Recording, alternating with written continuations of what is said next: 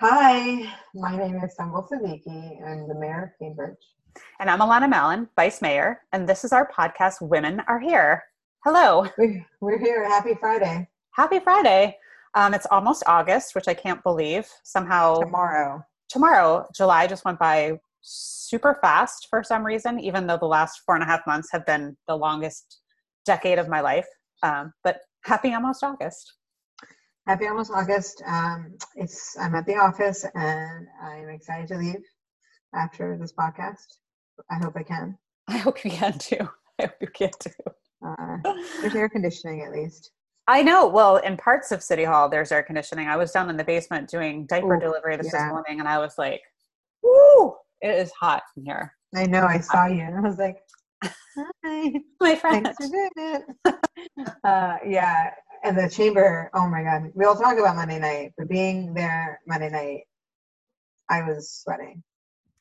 How you do it, because I was there yesterday morning for an economic development committee hearing, and it was not as hot as Monday was, and it was also in the morning, and there wasn't any people in the room, and I was like, I almost passed out. It's hot. Imagine. Anyway, it's been a while since we've done this, and this is our first time recording ourselves doing it, which is funny. I'm like, do I take my glasses on? Do I keep them on? I found my headphones somewhere in the bottom of my bag. So yeah, it's nice to see you. Nice to see you too. And yeah, we have so much to talk about. We'll start with what we do best, which is TV. TV. Have you been watching anything good? You know, I've been so busy, but I did have some time to watch Indian Matchmaking. Oh my God. That's so good. I loved it. It's so funny. It's about this auntie and Aunt Seema Auntie, who is a matchmaker, for those of you who haven't watched it. And it's hilarious. And she's basically trying to get all these like South Asian young women and men married. And you see how much the parents are involved. They're really involved. Funny. Some of the moms were really involved. They were horrible. They were horrible. It's so funny. If you haven't watched, it's 6 episodes. You'll like get sucked in. It's really funny. I suggested you watch it, Alana, and you watched it pretty quickly. Yeah, it was good. And there was I was glad that you had just seen it, because I was like texting you like, oh my gosh, this mom is terrible. She's awful. But I thought like we have a really hard job, but that Seema Auntie, that matchmaker, ooh, that is a hard job. But there was a couple couples that I was really excited that they found each other, you know. Well, you've seen the end? I did. You finished it. Well, yeah. Did you read the article about what happens after? No. I'll send it to you. Oh, okay. Spoilers. But yeah, I knew one of my classmates in law school was in the 2nd episode, and he's like the first guy like Nadia goes on a date with. It was just really funny seeing him there. I'm Facebook friends with him, and he like was like, oh my God, like Netflix played me, like they chose all the awkward parts. Oh, I bet. Yeah, I mean, I'm like, what can you expect, right? Like they have to make TV and it has to be funny. So anyway, that's what I've been watching. What about you? I love to watch shows about serial killers. So of course I'm watching I'll Be Gone in the Dark on HBO, which is the story about Michelle McNamara, who was married to Patton Oswalt, who's like a really famous actor.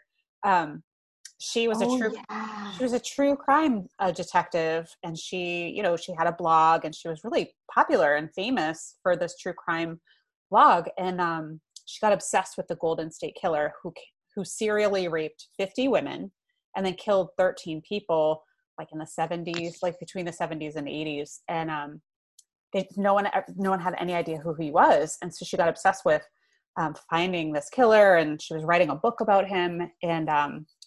And it's not a spoiler alert, but she died investigating and writing this book because she was so into it. And so she was taking all these pills. So like, the story is really about her, and how she would take like Adderall in the morning, and then she would take like a Xanax at night, and then she would take something to sleep, and she overdosed. It's tragic. So, but like she was really trying to solve this mystery, and after her death, they did end up solving the Golden State Killer, and they found him. And I mean, it's not a secret, but it was a cop that was involved in some of the cases. So it's a really good show. The last episode is on Monday night, so I'm like waiting.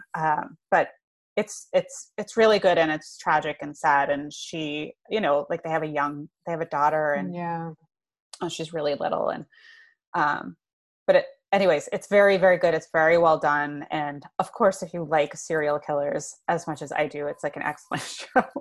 I'm not sure you don't like that genre, so I'm not sure. I know. It depends on my mood. It depends on the day. These days, maybe. So. Because you're dreaming of serial killing.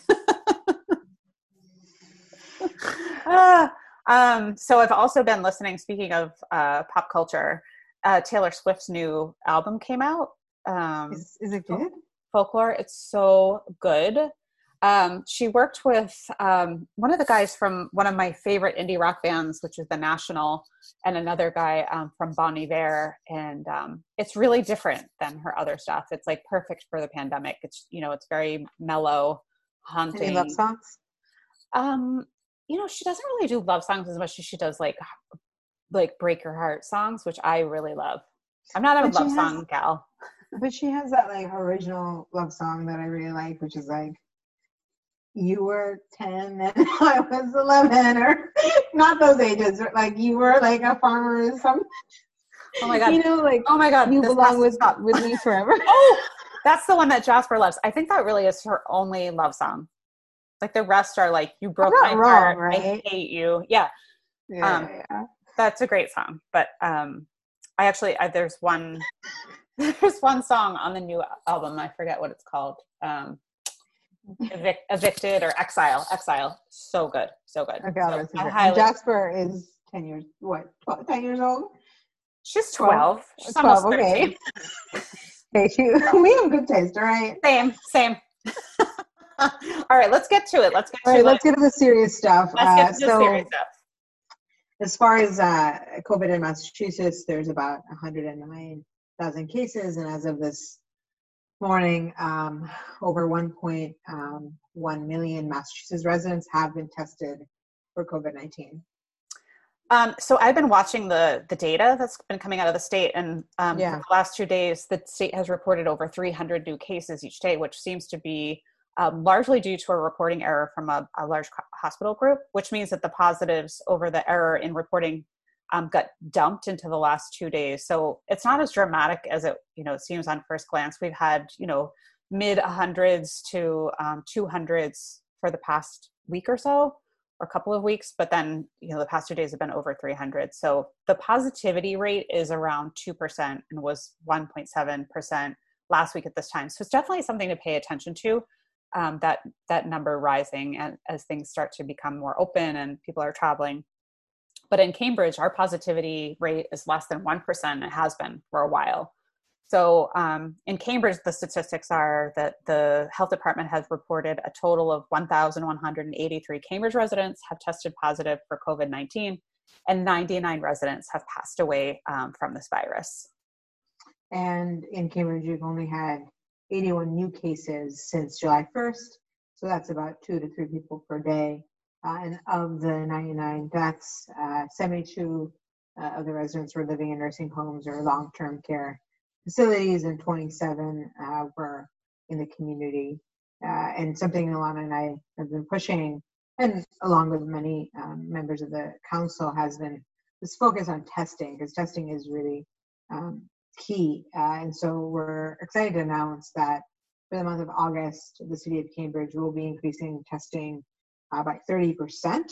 And so you can check out Cambridge /COVID-19 and click on the testing, and there'll be a link to schedule an appointment. And so unfortunately, we wanted these appointments to come out soon. They will be coming out probably tomorrow. or sometime early next week. And so we're really working to get them posted and updated on there, as it is July 31st. And so the testing that has been done this month so far has gone well. The testing dates were filled up quite quickly. There were more testing days added towards the end, and people were reporting a 24-hour test turnaround, which is really, really important. Yeah, and I actually just heard from the city manager, they are updating the appointment schedules by the end of the day today. So those should be ready for you to click on and schedule an appointment for you and your family. They're free. Definitely get tested. We'll share the info out. Yeah, definitely. I'll tweet them after this podcast. So that's all good news about the testing. Samuel, before we get into the city stuff, can you tell us what is happening with schools? I think we're all kind of dying to know where Cambridge is and where we're heading and what the next key dates are and what people are thinking. I'll be the 5th. I'm just kidding. That's a joke. Renee, don't want to answer a question. So it's really complicated. And this has been by far the most challenging part of this year is schools. And so the school committee has been meeting quite frequently to figure out what to do. But as you may guess, what to do shifts every day based on science and based on data. What we do know, what we're supposed to do, is that we have to submit to DESE, formerly known as the Department of Elementary and Secondary Education, by the end of today, 3 distinct plans. What the plans would look like if we were going to do remote learning, what they'd look like in person, and what they'd look like in hybrid. And they are going to be submitted, but I already know that some of what is being submitted will probably change before next week. And August 10th of next week is when DESE would like another kind of final of, are you doing remote? Are you doing in person? Are you doing hybrid? And tell us what that looks like. And so in a nutshell, I can just say that we have experts that we are chatting very closely with. I think there are key issues that are coming up. We recognize that there's a lot of different needs in the community and a lot of different fears, and the age groups too. The data indicates that if you're older, 10 or up, you're much more likely to be able to transmit. You're transmitting COVID as at the same rate as adults. And so that's worrisome. But, just yesterday, there's another study that came out that said, children also carry high viral loads. And so, I saw that. Yeah. Right. And so what does that mean? Right. And so we have we've been relying on, Bradley Bernstein from MGH and the Broad Institute, Jill Crickenden, who's a research scientist out of MIT, and who's also the co-chair of the COVID-19 City of Cambridge Expert Advisory Panel.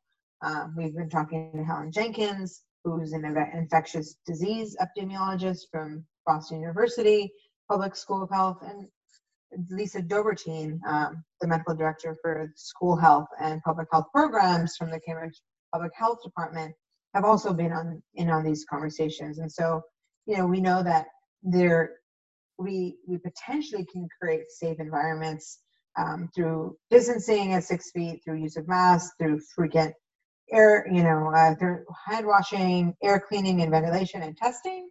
But again, all of those things are so variable, and you make a lot of assumptions. You make assumptions that kids will throughout the day wear the masks, and you make assumptions about if we know are all the buildings up to date. So the school committee has been pushing for a lot of key information that we really need. The schools have bought CO2 monitors to check air quality. They've bought air scrubbers to clean the air. We've gotten window box fans to circulate fresh air. We have a lot of PPE on deck. there's all these things that have been done, but it's really going to come down to also thinking about what the families are saying. Are there educators who will be available to even teach, right? There's just all these scenarios. And so it is really difficult. And for me and for you, I think we've just talked about this testing piece. We know that Harvard and MIT are testing their students twice a week, and they're testing their staff. And we've both pushed that we have to have testing at a minimum, right, available for staff and educators. But then really, if we're bringing people back, especially, high schoolers, there has to be a way to do surveillance testing. And so, the worry is that the Burke Institute probably, is filling up with capacity, right? Yeah. With everything they're doing. So all that to say, we will have to make a decision soon, and probably next week, probably August 6th or 7th at the latest, on whether it's going to be just all remote for everyone, whether it'll be remote for these certain age groups, and a hybrid feature for certain age groups. I do know that, and that the Department of Human Services preschool programs are starting next week on Monday, and they're bringing about 10 per class back, and that's kind of its own thing that we're really going to watch and see as well. We know that programs for younger kids have gone back and have been active all summer, and so far we haven't heard anything, right, like throughout the summer of those programs having outbreaks or problems, which is a good thing. I think as you move into the high school age, you think about density. You think about how many kids can, even with social distancing, the hallways, there's all these, like, the practical reality on the ground. Anyway, it's keeping me up. It's keeping my school committee members up. We're, definitely working we're a new school committee who's been thrown into this challenge, and we're working around the clock and really figuring out how to be ready to adapt and pivot with new data and evidence. So that's why these models are evolving, and nothing's final yet. So that's all to say, we're figuring it out. It's not going to be school in person, which is, it's the first day of school is supposed to be September 8th. That's also going to be pushed. So there's going to be no in-person schooling. And the plans right now that we've laid out, it would be school in some way would be starting September 16th. Right. I did see that. And I saw that one of the things that you mentioned, the high viral load for kids, there's also some studies that came out to show that the virus, even when they're asymptomatic, is living in their lungs. Mm-hmm. And we don't know the long-term pulmonary health effects for kids. And for me, I just feel like we don't have enough information right now around what this virus means for our kids. And, I almost wish that DESE would have said to us, remote for September and October, put together a really robust, remote learning plan with some outside activities to get to know your teacher, to get to know the other students in September while the weather is nice, and really figure out how we're going to deliver services to kids who are on IEPs, mm-hmm. And really address our vulnerable students, because I think because there's almost like a million scenarios, right?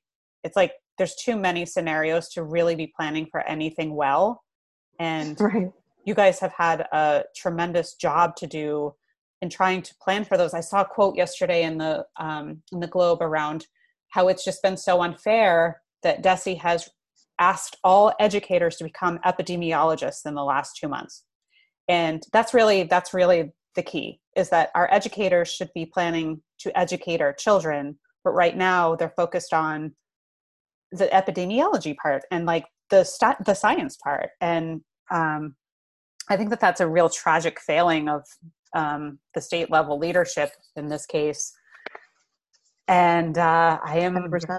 I am very interested in seeing how this is going to move forward. I mean, I did see the hybrid models that are being presented and proposed, and just looking at Major League Baseball and what has Right. happened, it's like I really think that our kids are, even if we do a hybrid, they're just not going to be in school that often, not often enough where I'm feeling like it would be worth the risk. So I know that we have a meeting coming up, the city council and the school committee and a roundtable. It's the first time the city council is really going to be able to ask questions and weigh in on this issue, because, we've been focused on some other city side things, and it doesn't mean that we're not involved or have opinions. It's just, I know that Yeah. you guys are working around the clock and you have so much more information than we do. So Yeah. And I wish the roundtable was next week because, presumably we have to make a decision this week on what we're doing. So I'm going to try to see if there's any shifting I can do, but it's the timing, you just don't have, it feels, yeah, it's really challenging. I did So see that anyway. I did see that the Mass Teachers Association Mhm. is probably going to suggest a strike and Yeah. suggest that educators don't return to the classroom. So, I mean, I think things are Mhm. just going to kind of continue to play out the way they're going to play out. I think it's hard. And then Right. you look at, there was a article in the Globe today about how corporations are saying, our employees don't need to come back until at least January, right? Right. So Right. it's like, Google and this place or that other place in Boston, they don't want to densify their office buildings, and then it's like, well, we're going to return to school. So anyways, there's just Or I told you this. Like we were advised by the Cambridge Public Health Department, not to have an outdoor graduation. right. Because it was going to be too dangerous. But then it's like, okay, it's safe to reopen schools. It just there's a disconnect in some ways Yeah. On this, and so I think we also know that transmission outside. There should be some outdoor learning in general, and there can be even with remote.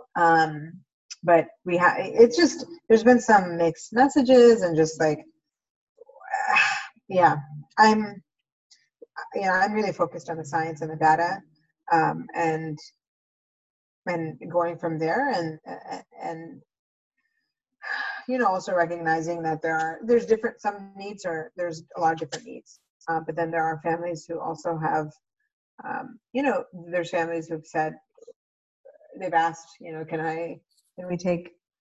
the students take a gap year, or Right. like all these. There's a lot of different scenarios and questions coming up. But anyway, see this black. It's the lack of sleep. Well, Anyway, keep us posted. Keep us posted I for will. sure. I will. All right. Well, we had our summer meeting on Monday night, and it was really long, as we discussed, and it was hot in the chamber. So thanks for being there. I enjoyed my air conditioned house during that 5-hour meeting. The topics were really varied, but we wanted to bring you some of the highlights of what happened. So yeah, we're first excited to announce that Cambridge Public Libraries will be on its way to eliminate library fines. And this is something that both of us were really excited to work on together. Yeah, so it's something we were working on before COVID, and really looking at the research in Cambridge, particularly that library fines disproportionately hit our lower income patrons, and low income families have identified fines and fees as a real barrier and deterrent to the use of the library. So, for example, the Central Square branch of the library has 9% of the library circulation, but has 16% of all blocked cards. And the O'Connell branch has 9% of all blocked cards, even though the O'Connell branch only has 5% of the library circulation. So the other really troubling piece in the data that we discovered was that fines also disproportionately hit our youth population. So 24% of all of the blocked Cambridge patrons are youth. So I know that one of the things you and I both have in common as low income young people, for us, the library was an after school haven with caring librarians who, always knew which books we wanted, always could help us with our homework. It was a safe space. It was a place of imagination. And, I know you and I worked on this really hard because we both wanted that all kids in Cambridge would have that same experience. So I'm excited to see what a pilot will bring in terms of what other libraries across the country have reported when they go fine free, which is more books and materials being returned, which was really, it seems counterintuitive. The increases in library card registrations, and then the patrons returning to the library after long absences. So we, as a city, collect around $70,000 each year in library fines. So for such a small amount of money, just knowing that our residents, especially our low-income youth, will continue to have access to the library, even if they lose a book or have library fines, is just critical. So I'm excited that this is happening. We're going to do a 1-year pilot of a fine-free library, and that should be starting really soon. So there's going to be a robust effort to get the marketing out there. I asked that the library do some actual direct phone calls to students, especially the young people, to let them know your fines have been forgiven. You are welcome to come back to the library. Please come back to the library. So I think that kind of, that interpersonal piece is going to be critical to welcoming students and youth back to the library. Yeah. And now the research that we did show that many of our surrounding towns do it anyway. Right. Watertown, Arlington.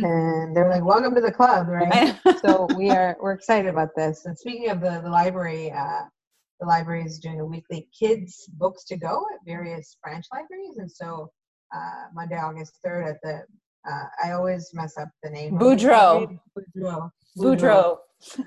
branch from 11 to 2. And then Saturday, August 8th, the Lente Library branch on Cambridge Street, 1 to 4. Speaking of books, just got about 100 book plus and more coming donation of books from Barefoot Books. Oh, that's so great. They're here in Cambridge, right? Yeah, they're here in Cambridge, and they're so great, and they really want to help get books to kids, and the books that were delivered today are from 0 to 6. Oh, that's awesome. And so, our offices will work to get these books to you all. I kind of want to take some, but I just love reading little kids' books. I still have all my Bernstein Bear books. Oh my gosh. I know. Well, so we got to do a read aloud at the library 2 weeks ago, and it was so cute. And you could see all these kids' faces, and they were like, we got to read our books to them aloud. We should definitely do that again. That was fun. We should. But anyway, thank you to Barefoot Books, and hopefully they'll be coming to you very soon. Another thing that we talked about at the council on Monday and passed was the Tenant Notification Act. This is something that is really important, especially now, given what's happening with COVID and how families have faced so much financial hardship, especially low-income families and residents. And so my office worked really closely with the housing liaison, Maura Penzick, and others to come up with a Tenant Rights and Resource Notification Act that would require owners and management companies to include rights and resource information when issuing eviction notices, including at the initial notice to quit stage. But we have also added at the leasing stage, and that's something that Councillor McGovern brought up on Monday night to include. And so we'll edit this notification up a little bit. We have until October 17th when the eviction moratorium is expiring, which was extended was it last week? Yeah. It was supposed to be August 18th, and thank goodness they extended it to October. But we're kicking that can down the road, and I think it's going to be critical for us to be able to get that information to people and what to do. Because absolutely, there's so many people that we even talked to, right? That they only, they knew to call us, but most people don't have any information on how to proceed, what resources are available. So this is really critical, especially if we think about that kind of cliff effect in October of when all those evictions are going to start happening. It's interesting too. I saw a tweet yesterday that was like, who are these imaginary new rental people who are like, the whole rental market is totally off, right? Right. There's no students coming back. There are landlords right now that have, apartments just open for a few months, right? They can't get them leased. And so they're doing crazy things like, there's no more leasing fees, right? Like the 1 month leasing fee, that people are getting 2 months free. So I think it is really good to plan, and we need to make sure to have that planning. But it is a little bit like, who are these folks that they're going to rent to? I know. It's just such a different, it's a different world right now. But totally, the council and you and I think we were really committed to this tenant displacement piece, and this is one small way that this will help our residents. So I'm looking forward to that. So yeah, we have to vote on that on September 14th. It's going for a second reading for our next meeting. Okay. Yeah. So that was an exciting one. I'm glad to thank you for making sure that was on the agenda, because the timing is so critical. Another thing that we talked about on Monday night that has been in the news, 2 police related issues. One, we had asked the police to provide an inventory of police equipment and vehicles, and then that report was on the agenda on Monday night. So the report was very comprehensive. It had photos of police equipment and vehicles, and it was a little bit eye-opening. I thought, some of the vehicles one of the vehicles in question was a Lenco Bearcat that is termed a rescue vehicle. And it's something that, even if you look at Portland, what's happening in Portland right now, those vehicles are being used right now against residents of this country for protesting peacefully or not peacefully. But it's kind of a scary looking thing. And it's a question, do we need something like that here in Cambridge? So this was referred to our public safety committee for a broader conversation, both on that vehicle and then a couple of the other items I think, we really need to have a conversation about. Then the second thing was, in terms of the police, Councillor Zondervan and Sabrina Wheeler put in a policy order asking the city to look into replacing police traffic enforcement and possibly moving it to another city department like traffic and parking, human services, or the Department of Public Works. I exercised my charter right on this one. And I have to say, I'm not sure I've ever exercised my charter right before. But I really felt strongly that this one needed to take a little bit more time, because in my reading of the Mass General laws, police officers are statutorily required to perform this function in Massachusetts. And I asked the motion makers to use the next 6 weeks to confer with the city solicitor and the city manager around the legality of what this or this policy order is even asking. According to the Mass General Law 90C Section 2, it states each police chief shall issue citation books to each permanent full-time police officer of his department whose duties may or will include traffic duty or traffic law enforcement or directing and controlling traffic, and to such other officers as he at his discretion may determine. So it's my understanding that only a police officer can be given this duty, and that the police chief or commissioner in this case can give this duty to other officers at his discretion. Sidebar, the Mass General Law language is deeply sexist, right? It says he everywhere. So canceled. It says he everywhere in the function of the police chief. And in fact, our ordinances all refer to the city manager as he. So these are things, we changed that. We changed it in one particular, it was one ordinance around the Human Rights Commission. And then I had suggested going back and doing the whole thing. And I thought everybody was going to have a heart attack. It's a lot. Anywho, I do think that we should be looking into removing the traffic enforcement function of speeding and running red lights with cameras, like they do in other places in other countries, that automatically send you a ticket if you run a red light or if you're speeding. We were at the State House recently, and the state was looking for communities to partner with on a pilot program for that. And Councillor Nolan and I discussed following up and seeing where that ended up, because that's an interesting way for us to think about that. So anyway, it was. There was a bill, right? Yeah. And they were looking for pilot communities. And when we were at the State House, they asked us if Cambridge would be interested. And then COVID hit, and then, kaplooey, everything went. So we were going to follow up and see if, if they're still looking for pilot communities, because that is an interesting way to think about it. Anyway. Yeah. I know there's going to be. Yeah, I remember that. I don't know where it went, but yeah, WBZ or whatever. Some of the news, whoever they are, they stopped me at City Hall, and it was really funny. I saw the interview. Yeah, I said that I had a lot of questions about this, and yeah, blah blah blah.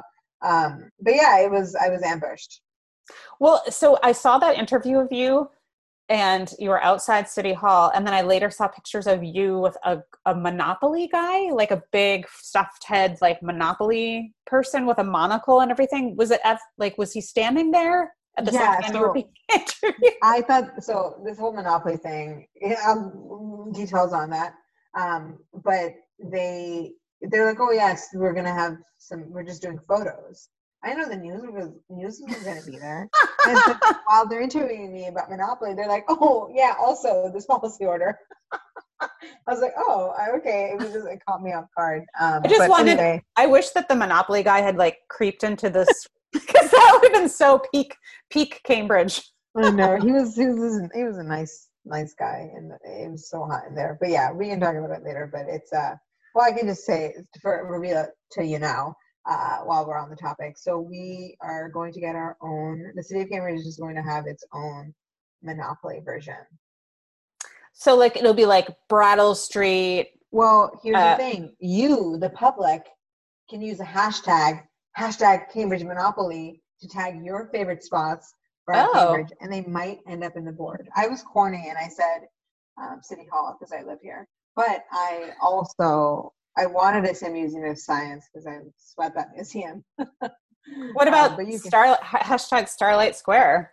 Oh, I know. So we're going to be doing some more publicity around it and saying, tag your favorite places. Can I tell you, like, I won't tell you this, but I only recently played Monopoly, so what?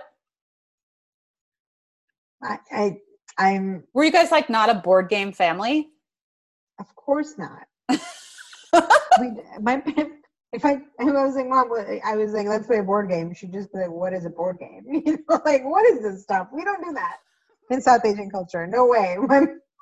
No board games. Like, I just did puzzles for the first time. Okay, like didn't even do puzzles. Like, I mean, my parents are amazing, but like they were working, and like, yeah, of course, yeah. That's why I'm addicted to TV. They just put us in front of the TV. Yeah. Okay. Yeah. And so now you get it, right? I get it. Like I was a latchkey kid, so it was like all about after school TV, or I went to the library. But we definitely played board games, but I was more with my grandmother was around a lot. And so she always played board games. My mom was way too busy. She was a single mom. She was like doing ironing and working. I do like the occasional board games now. Okay. I'm not like a huge fan, but like I'm getting into it. So Monopoly is like something like, it's very new to me. But I believe that in the cabinet in your office, there is a board game called Cambridge Monopoly already. Really? Yeah, I will find it for you. It was there when I worked there. Oh. All right. Well, this is. But it wasn't like the real Monopoly people. It was okay. like some like FACO thing. But anyways. Okay. But it's new Monopoly. This is real Monopoly. Real Monopoly. Okay. All right. I can't wait to see more pictures of you with that big-headed guy thing. One of the other things that came up on Monday night was a city manager agenda item to update the mayor's disaster relief fund to include arts organizations. And be able to have access to some of that funding for some of our arts organizations who are really, really struggling. So I feel like you and I have been sounding the alarm on the impact that this virus is going to have on our art sector, and in particular, our performance art sector. So these guys are in a really uniquely vulnerable position. So I meet weekly with our arts recovery group here in Cambridge, and it's really dire. So unlike retail or restaurants, they can't do curbside pickup or deliver to your door. They really have lost their ability to provide programming because they need physical space, which hasn't been possible since early March. And a lot of these places, because they're phase 4, I mean, we're still in phase 3 as a state. In phase 4, they're saying it likely won't even be until January 2021 at the earliest. So meanwhile, they also have rent, they have payroll costs, they have insurance fees. and there hasn't been federal or any state funding, any significant funding for this sector. And for them to reopen, we were talking about schools and reopening and, around ventilation, around physical distancing. So for the arts, it means reducing occupancy to, 25%, eliminating or adjusting other sources of income like concessions, interesting one. And then upgrading HVAC and ventilation systems, installing hand washing facilities, or updating bathrooms. That all requires a tremendous amount of financial investment. So it's really up to the city to help this sector, which is it's a huge economic driver here in the city. It's at the last study, it was 5,000 jobs, and it's $175 million worth of economic revenue in Cambridge annually that the arts brings in. So really, just like we need a Main Street to return to. And then we've supported small businesses through grants, through the Mayor's Disaster Relief Fund. We really need the arts to come back strong whenever they're allowed to reopen. And that really, that's relies on us. And one of the mechanisms that we have at our disposal is the Mayor's Arts, or the Mayor's Disaster Relief Fund. But currently, the way it's written, we can't help this particular sector. So this was the city manager asking for an amendment, temporary amendment to the Mayor's Disaster Relief Fund to allow funding to come to the sector through the fund. So unfortunately, Councillor Simmons exercised her charter right, which means that we will not be able to get to this amendment until September 14th, which unfortunately, I'm just going to say it, I think we will have a couple of our institutions that will just have to close their doors forever. And so that's really tragic. And right. I think, yeah, it doesn't make sense. It was really frustrating because all of us on the committee, most of us except Councillor Simmons, supported this, and it wasn't very clear why she wasn't supportive. And so, I'm thinking about how we can get this on the agenda before September, because I think that is important. And then you also feel like we're both very much in agreement about this. It is very COVID specific and it's an urgency. And as you've mentioned, the city has, distributed about 3.6 million to Cambridge small businesses who've been impacted by COVID, right? We partnered with the Cambridge Redevelopment Authority and their zero interest loan program. We received over 550 applications for these programs.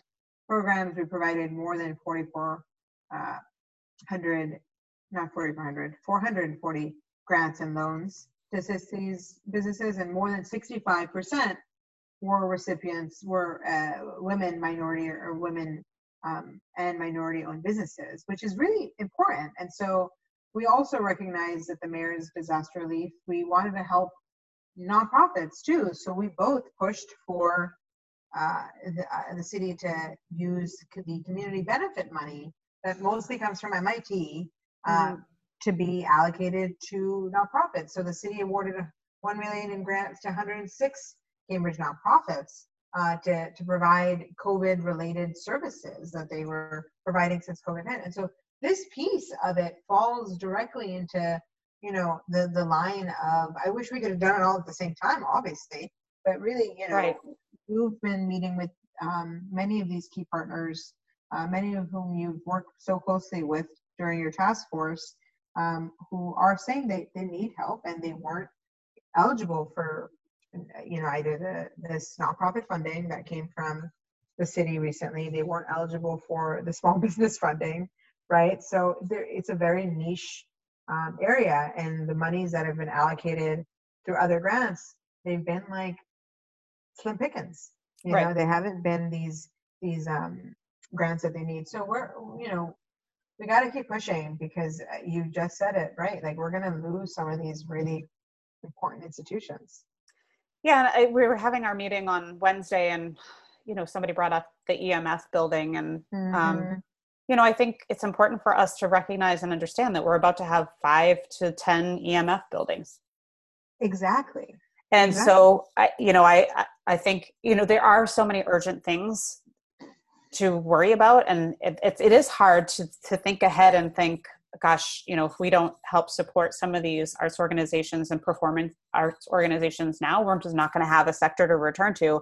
And in the greater Boston area, they bring in $2 billion annually, more than all of the sports teams, the Celtics, the Bruins, the Red Sox, more than all of them put together. So it is an economic issue. It's a square driven issue. If you think about nobody coming to the dance complex or Improv Boston or Central Square Theater, who's eating at the restaurants, who's going to the bars, there is going to be a post-COVID at some point. And so we need to plan for what that looks like and help and support in some way. So hopefully we can get that taken care of before September, because I do think it is incredibly urgent. And so anyway, so that's something else that happened on Monday night. And and then we had, we also talked about the transfer fee. So this is an idea that's been coming up over and over again since Councilor Toomey first brought it up in 97, or was it 87? I don't even know. No comment. So, instituting a real estate transfer fee is one of the critical ways we can generate funding for affordable housing, for our Affordable Housing Trust.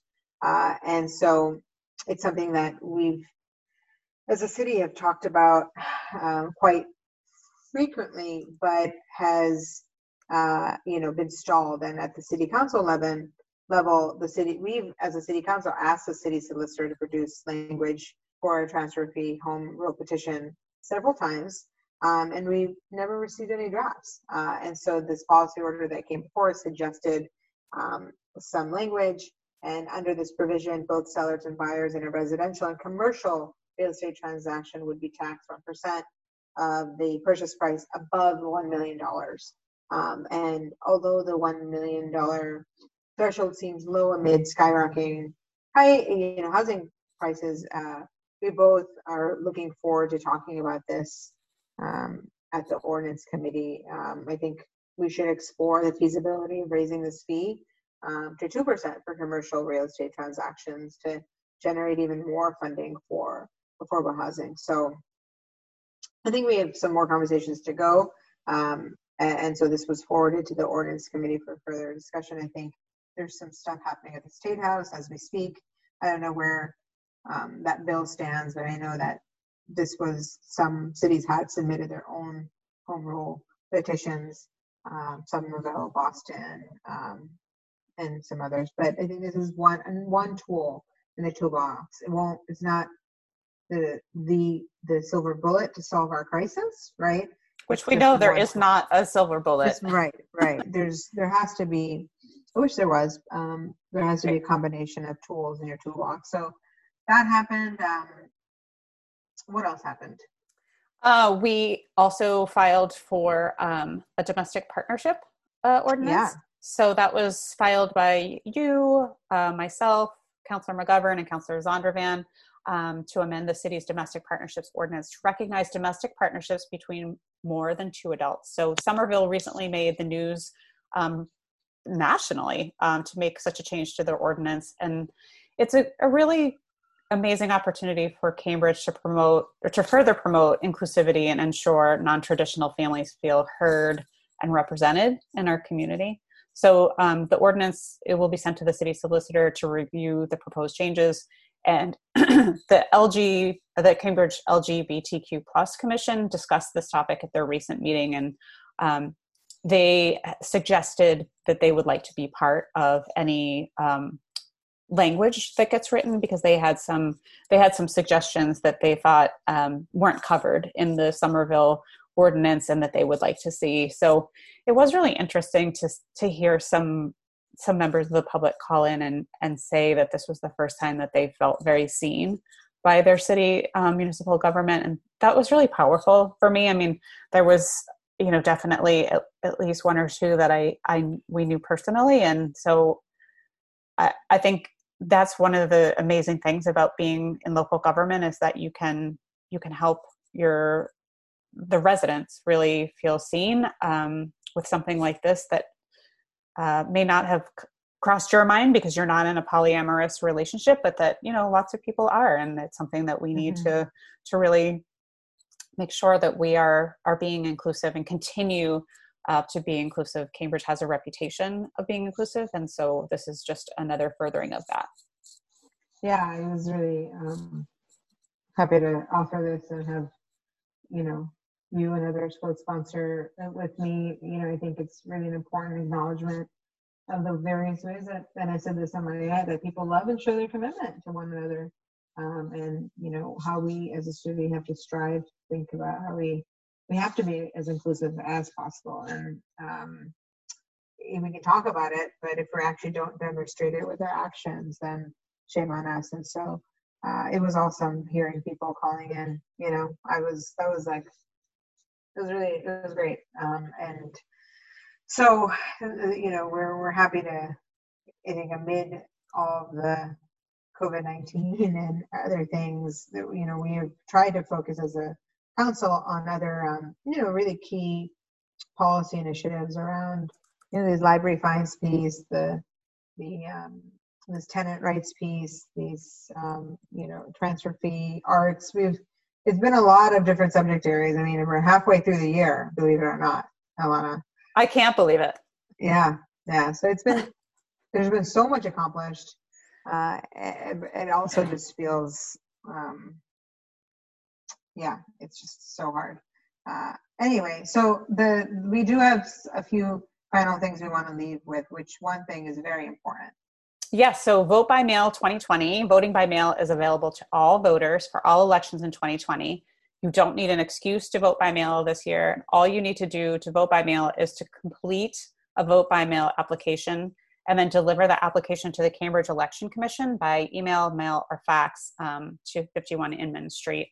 So we actually got our vote by mail forms mailed to us. I've already mailed them back. I'm very excited about this. I think it's critical to our elections, both in September. Weirdly, our primary is on September 1st this year.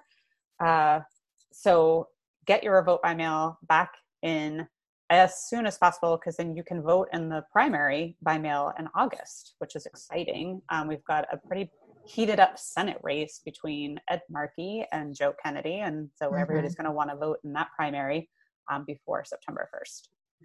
So yeah, definitely do that.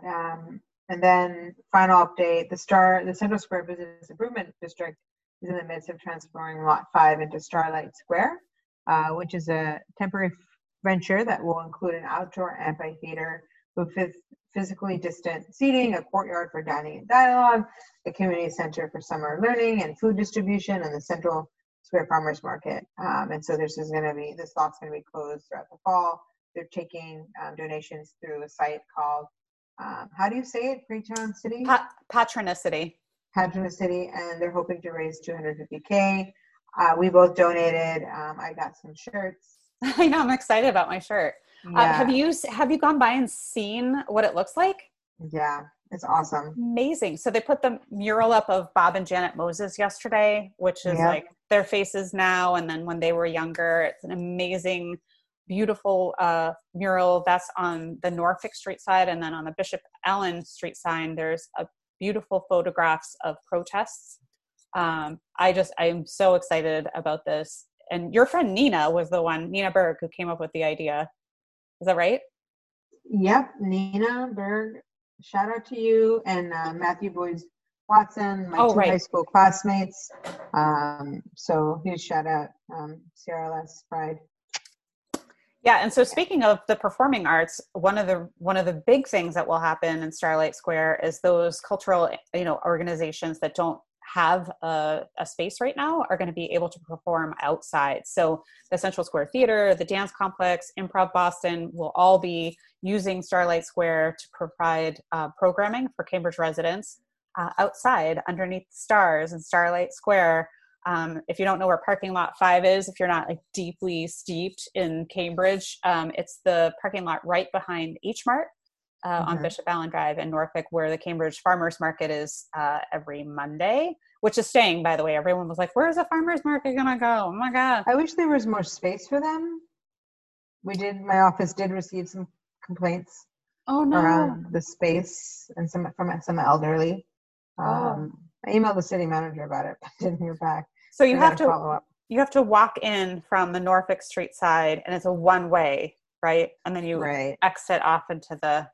So I think there were some issues, and so elderly have people like routine. So for sure, I like a routine. Right. Yeah, I do too. What am I saying? I just am not used to it. I'm like elderly. I love a routine. TV all day in my bed. Okay, well, it was great to see you and see. I hope people enjoy looking at us. Yeah, this is the first time we're doing this. I don't know. It's distracting. Showing our faces. I know. I kept drinking my seltzer. Free advertising. Good thing it was just seltzer. and coffee. But I love seltzer. Can I just say I just love seltzer. Like, this is what's getting me through. It's getting you through. It's 2020. It's so innocuous that it's seltzer getting you through. Everyone else is like Ativan. Well, I'm glad people can, watching this, like, this is what keeps me going, guys. We should see if they want to be a paid sponsor of Women Are Here. Can we? With the product placement. Oh, I know. I saw that. They just got a huge deal, and they were talking about how they're the number one company in New England, behind Bubbly. Ew, I can't even believe that. I don't even know what that is. It's seltzer, but it's not good. Okay. And La Croix. I like La Croix, but I'm a Polar girl.